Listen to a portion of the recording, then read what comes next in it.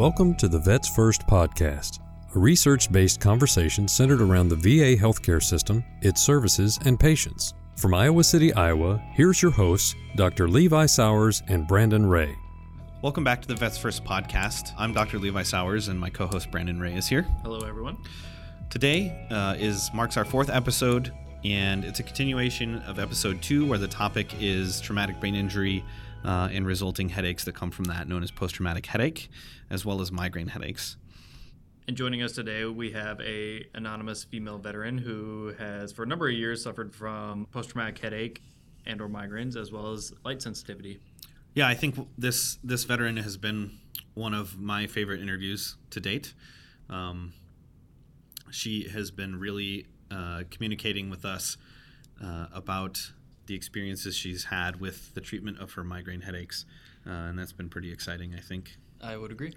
Also joining us today is Dr. Andrew Russo, who is a professor at the University of Iowa. Dr. Russo is a leader in migraine research and has been integral in the development of a new class of migraine drugs, and we welcome him here today.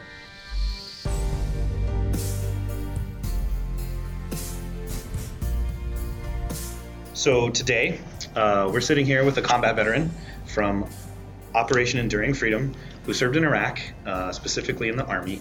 And today we're going to be talking to her about her chronic migraines that she got due to her service in the military. So when you first, how did you end up joining the military?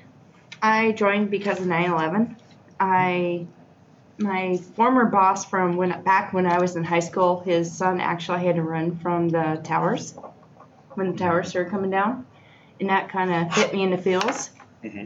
So, in February 11th, the following February, I joined the Army. Mm-hmm. So were you in high school then, or were you? No, I was already in college. Oh, okay. So I did have college background. So when I enlisted, I actually enlisted with a little higher rank. I didn't have a degree, but since I had college credit, mm-hmm. I actually enlisted as an E2 versus an E1. Okay. So I was a little bit ahead of everybody because I was 21 when I went through basic, so I was quoted the grandma of the platoon. Yeah, so you were older for your... So my battle buddy was 18, fresh out of high school. Yeah.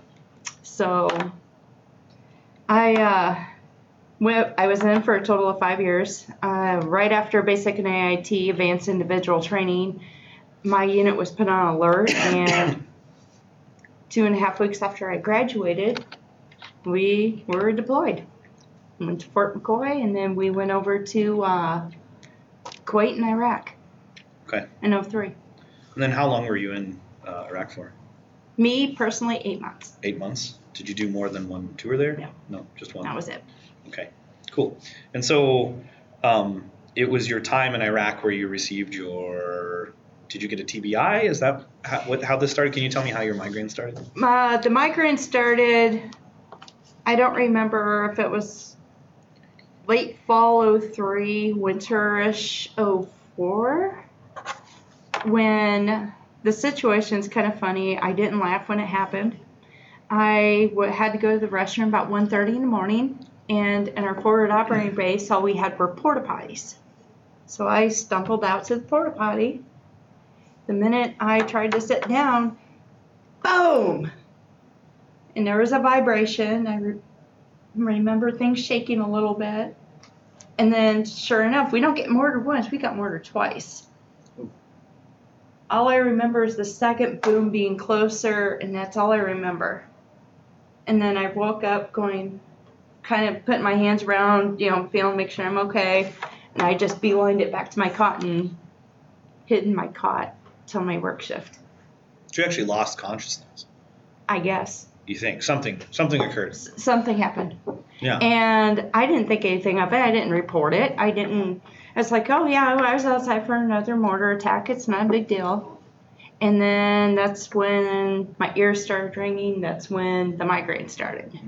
How long after, did you think? I don't remember. I don't remember. But sometime afterwards. Yeah. Okay. I remember being there at the forward operating base, completely buried between my poncho liner and my sleep system, covering my head, curled up because of my migraine. I was on my shift where we worked, couldn't even work because of the migraines, and it was just, that's the way it was. Did you know it was happening at the time? All I had was a really, really bad headache. Yeah. Can you describe your headache a little bit, or what your headaches are like? Have they changed over time? Yes, they actually have. The migraines, there for a while, it was just come and go. And that I noticed. And I came back, I'd have migraines. Sometimes I'd throw up, sometimes I don't. I have a really strong stomach, so to get me to throw up takes a lot. Mm-hmm. But I am extremely nauseated. Well, fast forward, I took a medical discharge in 2007, and honorable medical discharge. And I decided to go back to school in 2009. Finished my associates. I was 12 credit hours away, finished up at Kirkwood, and then transferred to Iowa. Mm-hmm. And that's when I really, and throughout the course of the years, neurology was trying to figure out, the VA, what to do with me. Mm-hmm. They did not know what to do with me. And we were trying different medications. One good example is nortriptyline. I took the nortriptyline. I got up out of my recliner. I woke up in my recliner. Just knocked you out. Yeah. I guess. Nothing was helping. They were looking into my sinuses. I asked for my eyes to be tested. I got tested once, diagnosed with benign floaties, and that was it. So I was just neurology constant. So, did you know it was migraines at the time when you were getting these? And how often were they occurring? The VA told me I was having migraines. The neurology department was. Yeah. Yeah, they diagnosed me with the migraines. Okay. So at that point, I knew what I was having. And how often were they occurring? A lot. Back then, I can't remember, honestly. Is it safe to say that your life sort of became a blur? Yeah. Because of the migraines themselves? My life has been a blur since 2003. Oh. Yeah. And that's when the migraines started in 2003? Yeah. 3, 4. Right there. Towards the end of 2003. We went to the FOB 2 days before Thanksgiving in 2003, so it was at that forward operating base. Mm-hmm. So it was late fall, early winter when it happened. Okay.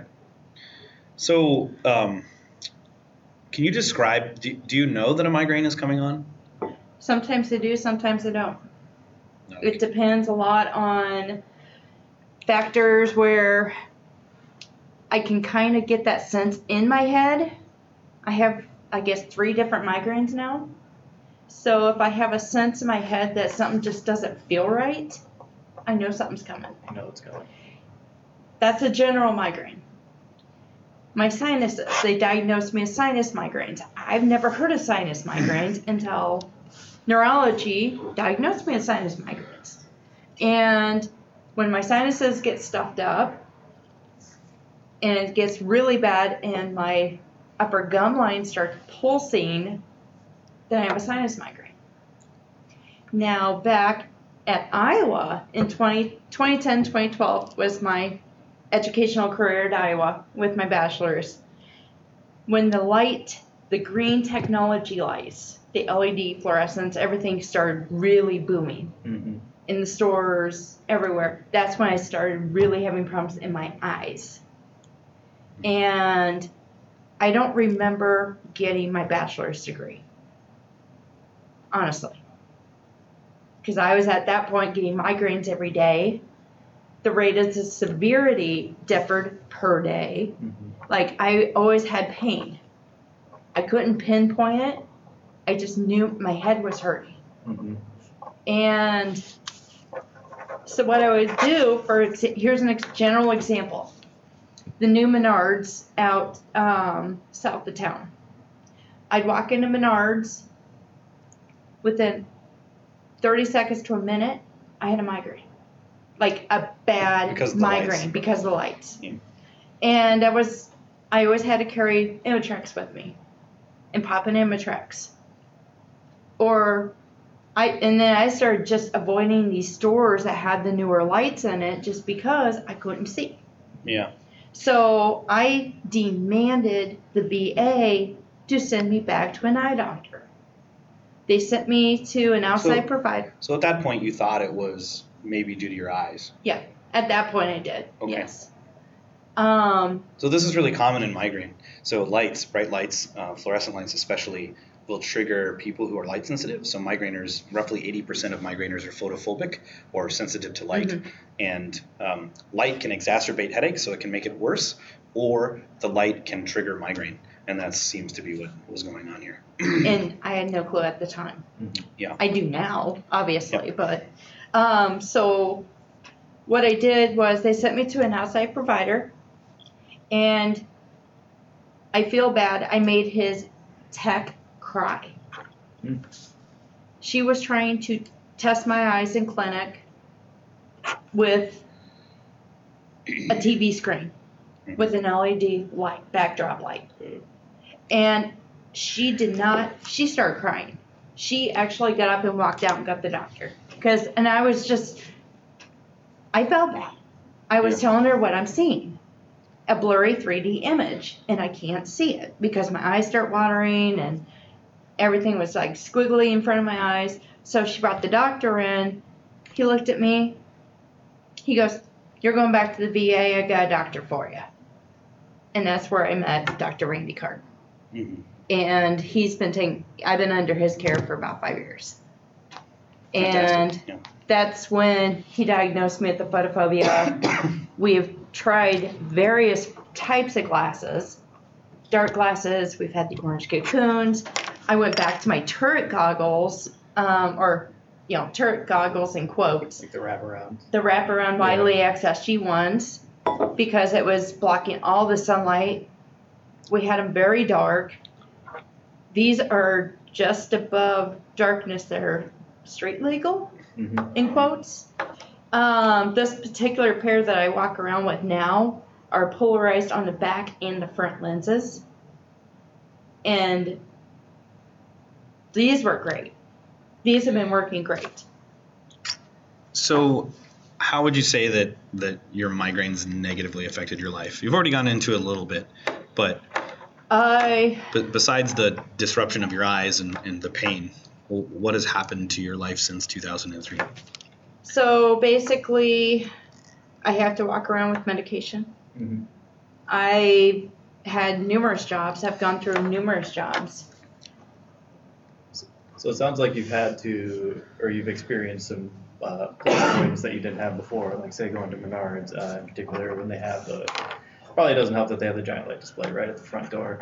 Right. But so light being one of the biggest triggers when you're experiencing migraine, what other activities have you found interrupted that you really experienced interrupted before, daily type of stuff? Extracurricular activities, fishing. Yeah. The glare off the lake. I'm a big outdoors girl. Mm-hmm. I grew up a tomboy, so I'm all outdoors. I'm a very big golfer. So being out in the middle of a golf course, nothing like being out in the middle of a golf course and having to pick up your ball, go into the pro shop, give yourself injections, wait an hour, then go back out and finish. Or being at work, being the only person at your job because everyone's gone for the day, get a migraine so bad, nobody can understand what you're saying, and you can't just get up and walk out. Yeah, so do you feel like there's a stigma attached to your migraines? Yeah. Can you describe that a little bit? What do you mean by stigma?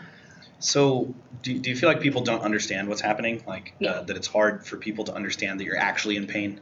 So migraine's often referred to as this invisible disease, right? Mm-hmm. So it's not like, it's difficult to understand. It's not like cancer, even though it's one of the most debilitating diseases in the world, according to the World Health Organization. People just don't see it, right? So it's like, it's not a good comparison to make it to mental health problem, but it's this invisible sort of thing that's difficult for people to understand, and then it becomes a problem for people to get them to believe you, to understand the pain, to get doctors to believe you. I think that's a major problem in the field. I actually, to be honest, to go off on that one, I've had a couple doctors tell me that it is all in my mind, and actually documented in my VA records that it was all in my mind. Mm-hmm.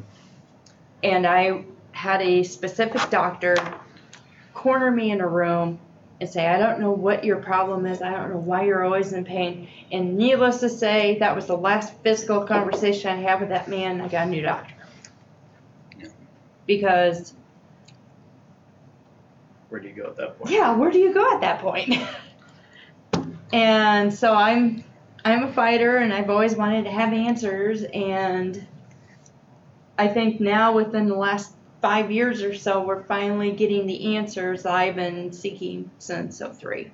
Yeah. In addition to migraine being this sort of, people often, there's this idea that, if you just have a headache, you should just take a couple aspirin and, lie down for a little bit or relax for a little bit. Yeah. And you'll be better. But migraines are very different from that. There's all these sensory abnormalities, which you've been describing quite well, with the nausea, the vomiting. You might have touch sensations or pain in other areas of your body when you have these headaches. And so it's more than just a headache, right? Mm-hmm. And like, this firsthand, but a lot of people just don't understand that, because once again, they can't experience your migraine, right? Even doctors can sometimes be very ignorant towards the fact of migraine. And so it seems like you've worked or tried for a long time to treat these, and then all of a sudden you found a treatment, right? I did. In 2018, you found a treatment. And what is that treatment?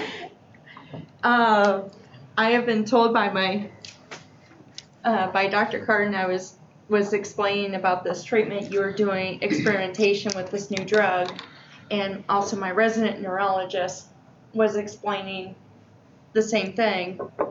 And when FDA finally approved it, I had both doctors, you need to get on this. Well, unfortunately, Dr. Carden was away, and so we were in email communication. My neurologist was trying to get me on it. However, the VA said no, because they wanted me on Depakote, which causes weight gain. Now, why would I want to gain weight? Doesn't that also cause cardiovascular, pulmonary, diabetes, everything else? It kind of just spirals. And how is that going to help my migraines? By gaining weight? No, it's not. So I put up a fight. I was willing to pay for it out of pocket with no insurance. All I needed was the doctor's signature to get the medicine. Nobody would do it. I got on the phone. I called the Trump VA hotline and got it. And that's how I ended up with the Aimovig. And I took it the night of the 22nd of December, forced myself, because I had to fly out of state for something. I flew back and let the medicine warm up. So it was about midnight. I made myself stay up till about 2 in the morning after I took the shot. And I was like, oh my gosh, I can't feel anything. So I'm like, do I want to go lay down? Do I want to go sleep? Am I going to be okay? And I was feeling my face. I was, just like, wow. And over the course of the month, weird things happened. I could touch my face. I realized I was touching my face, but I couldn't really feel it. Or my sinuses would fill up, and the only way I knew if my nose was stuffed up is if I sniffled. And that was freaky. Mm-hmm. The biggest one of all was I was able to physically take off my glasses in different types of light. I have a household, everything's incandescent or natural light. I keep it as dark as I can, get away with. But I do like my light. But I took off my glasses as an experiment. Every once in a while, I still get flashes in front of my eyes. I get little squiggles in front of my eyes. No pain. So you still get auras, Yes. but no pain. No pain. So my interpretation of the Aimovig is a nerve block. Something similar to a nerve block. And that's my own personal interpretation because everyone's going to act different.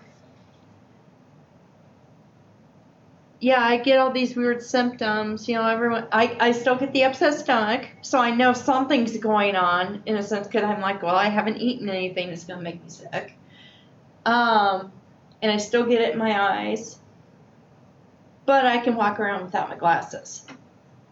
I like wearing my ball caps or wearing some type of a hat to protect looking up, but...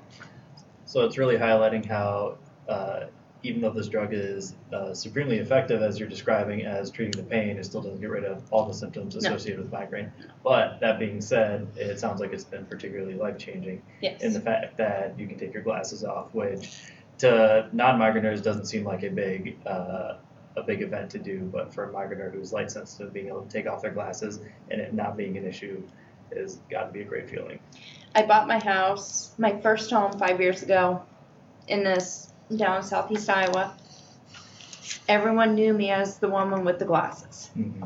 The comments were, can I have your autograph, to, it's awfully bright, and, I had comments, and I didn't let them get to me. I didn't care. I'm like, yeah, okay, whatever. Well, now I'm walking around these towns without my glasses on. They're like, who are you? And I'm like, and I always carry my glasses anyway. I put my glasses back on. I said, is that better? And they're like, what happened? Yeah. And literally, I've had kids just stare at me going, who are you? And I put my glasses back, take off my hat, put the glasses back on, and they're like, oh, okay. Do you do the slow motion movie glasses putting on? I do sometimes. You gotta have a little fun with it. So I understand it's prophylactic. This is 10 times better than Botox. I tried the whole Botox thing. I got the Cephalid device as well. The Aimovig really did a 360. I was able to go have a golf lesson with my swing coach, with the sun directly coming down in my face. I intentionally took my hat and glasses off and was able to swing club. Yeah, that's awesome. That is outside. Yeah. And that was back when it was like 50 degrees back in December, January. Yeah.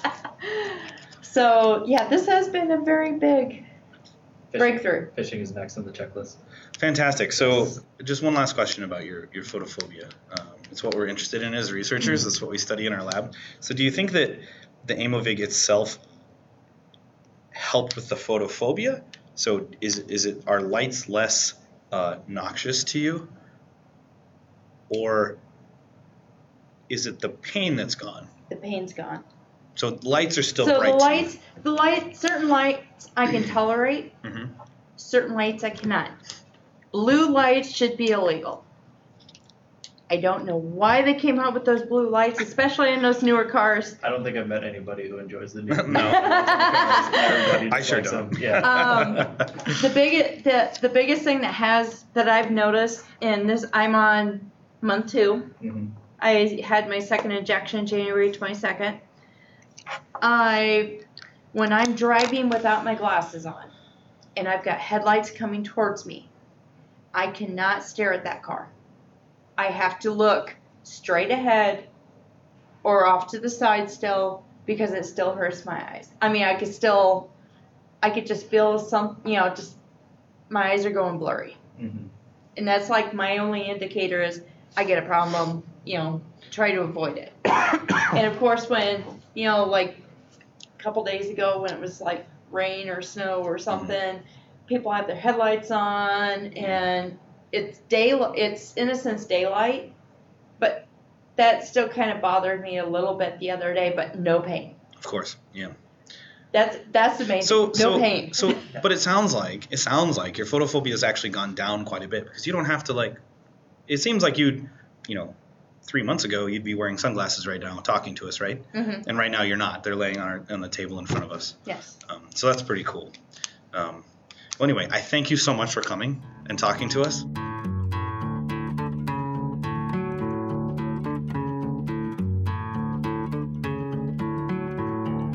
I would now like to introduce Dr. Andrew Russo.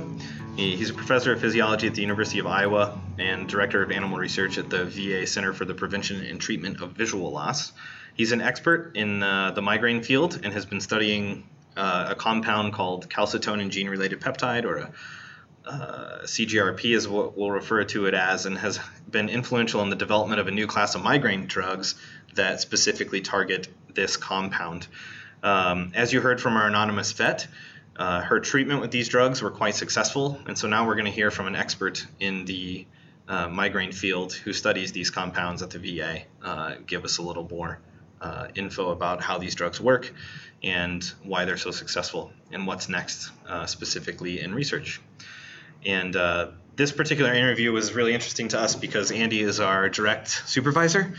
We work with him every day, and so it was interesting to sit down and interview him for this podcast, and I hope you guys enjoy this. So sitting with us today is Dr. Andrew Russo. He's an expert in migraine research, specifically a compound called calcitonin gene-related peptide, which is really important in migraine, and is the current target of migraine therapeutics that are just now coming to the forefront of treatment in migraine. So, Andy, thank you for being on our podcast with us. This is special because I actually work with Andy, and as we move through this whole journey together, it's nice to talk to somebody I know first on our very first podcast. Also joining us is Brandon Ray, whose voice you'll recognize on other parts of the podcast. So, Andy, tell us a little bit about yourself. Who are you? So, thank you very much, Levi. This is a great honor and opportunity that I appreciate you giving me to talk to the vets out there and let them know why we're doing what we do in our labs. So, first, as you asked a little bit about me, so I have 30 cousins, and I was the first one of all of us to go to college, and certainly the first to become a professor. So it's kind of unusual in my family, and my uncles and aunts still don't really know what I do, but they appreciate science, and that's been pretty cool. Growing up with that background, but all my family really appreciates that we're trying to learn more about the body and how to cure diseases. I got interested in migraine actually in a kind of roundabout way because I'm interested in, and this is going to sound weird, but in how plants grow. So what in the world does a plant have to do with migraine? There is actually a similarity. Plants respond to light. They grow towards the sun. They respond to water, to nutrients in the soil. And I really like gardening. Ever since my grandma took me out in the garden and started me teaching me how to pull weeds. So I've always been curious about how things respond to changes around them, changes in their environment. Well, migraine, as it turns out, I think is really very similar to how a plant responds to light. Migraine is an example of where our brains are responding to stimuli, including light, but it's too much of a response. It's like the plant now is leaning over way too far towards the sun, which is not going to be good for the plant for other reasons. Well, a brain of a person with migraine, I think, responds to stimuli like light too much. So they're oversensitive. A migrainer can perceive changes in the environment to a greater degree than people without migraines. This is so much information coming in, flooding the brain, that, in my opinion, this is just my opinion, Levi, None of us really know what's going on in the brain with a migraine. But my opinion is that the migraine is protective, that it's helping the person cut down all that noise, all that light coming into the brain. And so the way the protection occurs is through pain. Pain is a good thing. It's easy to say that, hard to live with it. But acute pain is sending you a signal saying, change something. You stub your toe, hey, your toe's been hurt. It draws your attention to your toe. Your head starts to hurt with a migraine. It's sending you a signal, change something. So go into the dark room, get away from light, get away from smells, touch, all these stimuli that are, I think, overwhelming your brain at that point because you're leaning too much to the sun. So that's sort of how, I told you it's a weird story. Plants would lead to migraine. But to me, it's a continual thread from my interest with working in the garden with my grandma, growing plants, to now trying to cure migraine. Because to me, it's a window. The migraine is like a window into the brain to figure out how our brains are so sensitive to these stimuli. Yeah, how do you think that brain injury leads to migraines, or how does it? Because there's, veterans, combat veterans especially, suffer from post-traumatic headache, so they'll get a brain injury and then have persistent headaches thereafter. How does that compare to migraine headaches? That is a great question. So we've got into traumatic brain injury, TBI, research about 5 years ago, and primarily because I think we owe it to the vets to figure out what is happening to their brains after traumatic brain injury that is causing these migraine-like headaches. We don't know what's happened, but I feel it's my obligation, our obligation as scientists, to try to figure that out. Why has this protective mechanism, as I said, that's my hypothesis, this protective mechanism, kicked in? There's been some injury to the brain. So your brain is smarter than you give it credit for, I think. It's trying to say something's wrong, change what's going on. So I think your brain is talking to you as a combat vet who's had a traumatic brain injury, saying, make a change. What is that change to make? God, I wish I knew. But I think that there's been some change. What is a change to cure it? I'm really hoping that our research that we've been doing on that peptide you mentioned, my favorite little buddy, calcitonin gene-related peptide, CGRP, will help the vets reset their brain to reduce this yelling in their brain saying, I'm in pain, make a change.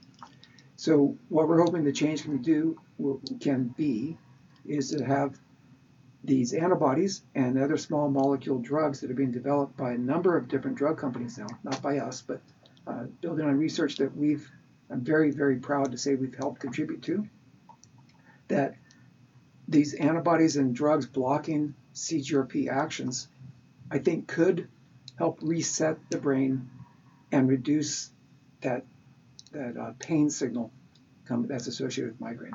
So in terms that I can understand, how do these antibodies help someone recover from migraine? So do they remove the CGRP from the body? No, that's a really good question. So these antibodies are floating around throughout your body, binding CGRP, and they will actually eventually remove it, but they're incapacitating it. Think of it as coming up and giving someone who's in a bar looking for a fight, you come up and just give him a great big bear hug so that he can no longer swing his fists and hit anybody. That's what these antibodies are doing. They're giving CGRP a bear hug. They're giving its receptor a bear hug, so the receptor can't do anything. They're not taking them out of the room, but they're making it so they can no longer do their job or do what they want to do, which in the case of the analogy I'm giving is cause a fight leading to this migraine. So we don't really know where this barroom brawl is occurring. We think that it's occurring in the spaces around the blood vessels in the head, in the lining of the brain. We think that's where the barroom brawl is happening, where CGRP is sending his signals to the brain saying, hey, you got something going on here. Too much light, too much sound, too much action. Go get away, make a change. We're doing some experiments now in the lab with mice, and I think that's a plug I want to put in here, that you cannot recreate a migraine in a computer. You cannot cure a migraine by doing computer programming or by growing cells in a dish. You need to work with an animal, and mice are very good subjects for testing some of these ideas of how migraine is working. We are not doing experiments on people, but we're basing our experiments on what has been done in people before. So it's like reverse translation, if you will. We're going from what's worked in the clinic to try to figure out how it's working, where that barroom brawl is occurring in a mouse. You don't want to be taking apart people's brains. It's not a good thing to do. Yeah, what's really interesting about Dr. Russo's work is that he's been pretty influential in the development of these antibodies, and he's a really good example, I think, Brandon, of how we can take a preclinical model like mice and translate it to humans. Would you say? I would say.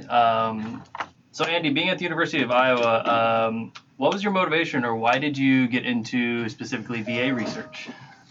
Okay, yeah. So the VA, I feel, as I mentioned to Levi earlier, I feel we really have a moral obligation to help our vets. My dad was in the service. I served in the Navy and now gets care through the VA system. And I think that one of the things that the VA does that's really good is they're looking how to treat these vets beyond in the hospital itself when they come in with a problem, but by supporting research to figure out what's going on with them, to make them better from research. And I saw this as an opportunity to pay back the service that people like my dad and many other veterans have done in service for our country. Yeah, so you think research by the VA is pretty critical for the future development of drugs and therapeutics? Absolutely. Yeah. So the VA has very focused and targeted research goals that are designed and meant to help the vets. Yeah. Now, some of that research is basic.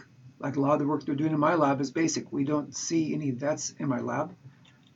We have in the past, but for this project we're doing now, looking at where that barroom brawl is in the brain, we are not seeing vets for that. We're seeing mice. Mm-hmm. What we expect is that what we learn from the mice will inform us how to better treat the vets. The example there being the CGRP antibody.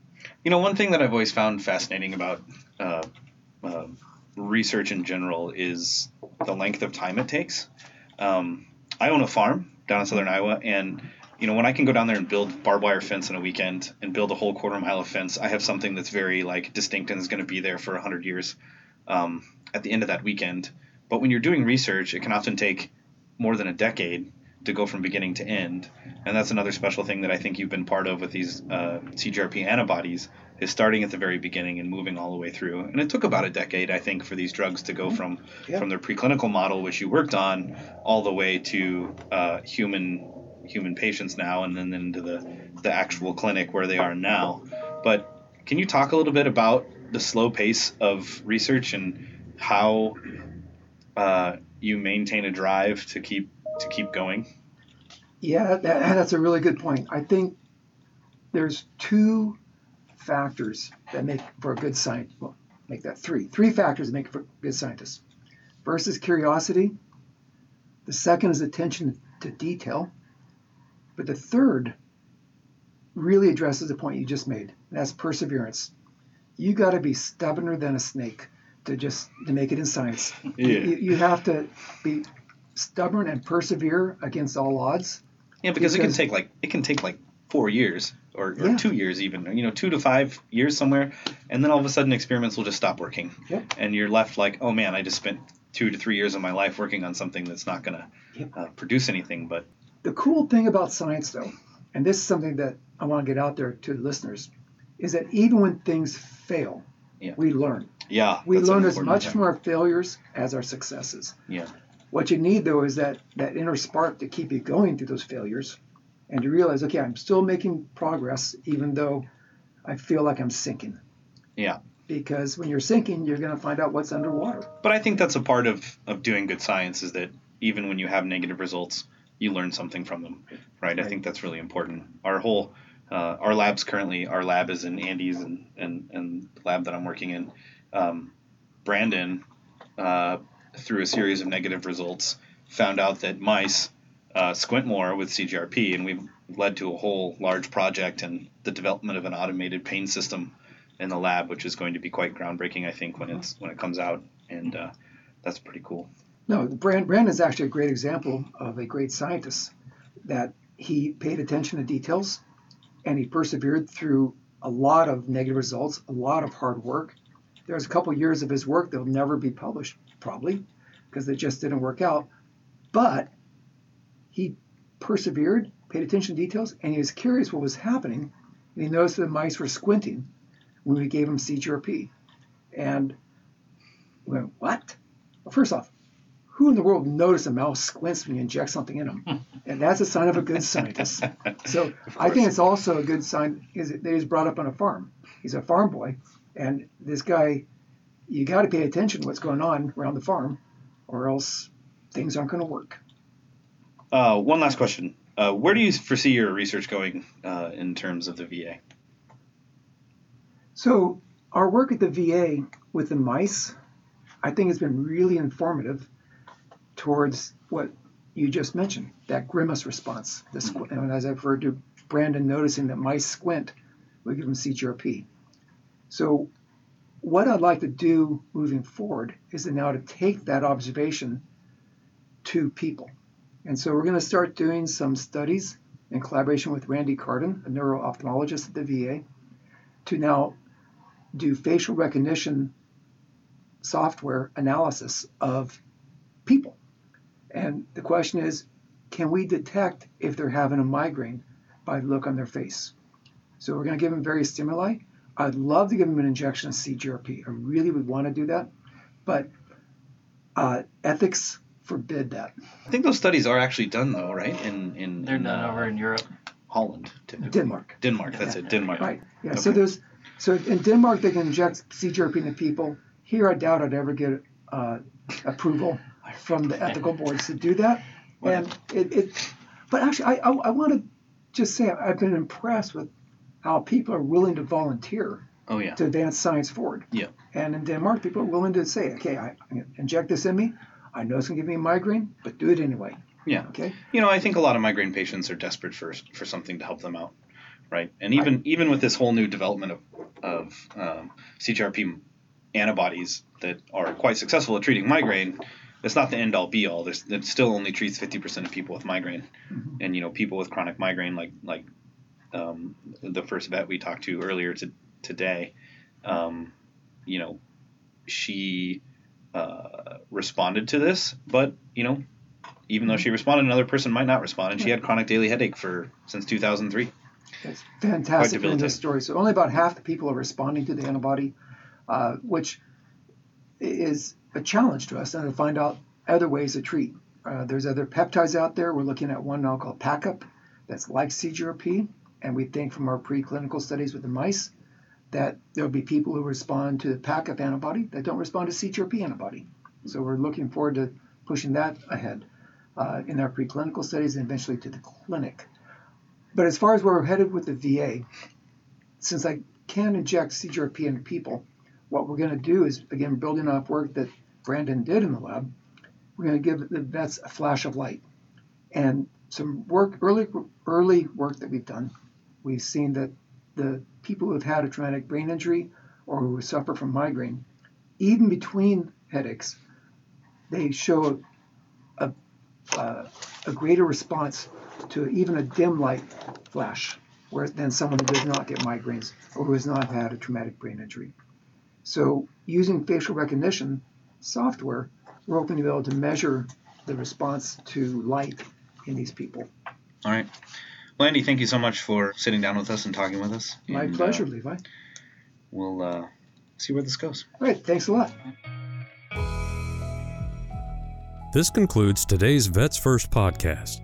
For questions or comments relating to the program, please direct email correspondence to vetsfirstpodcast@gmail.com. Thanks for listening.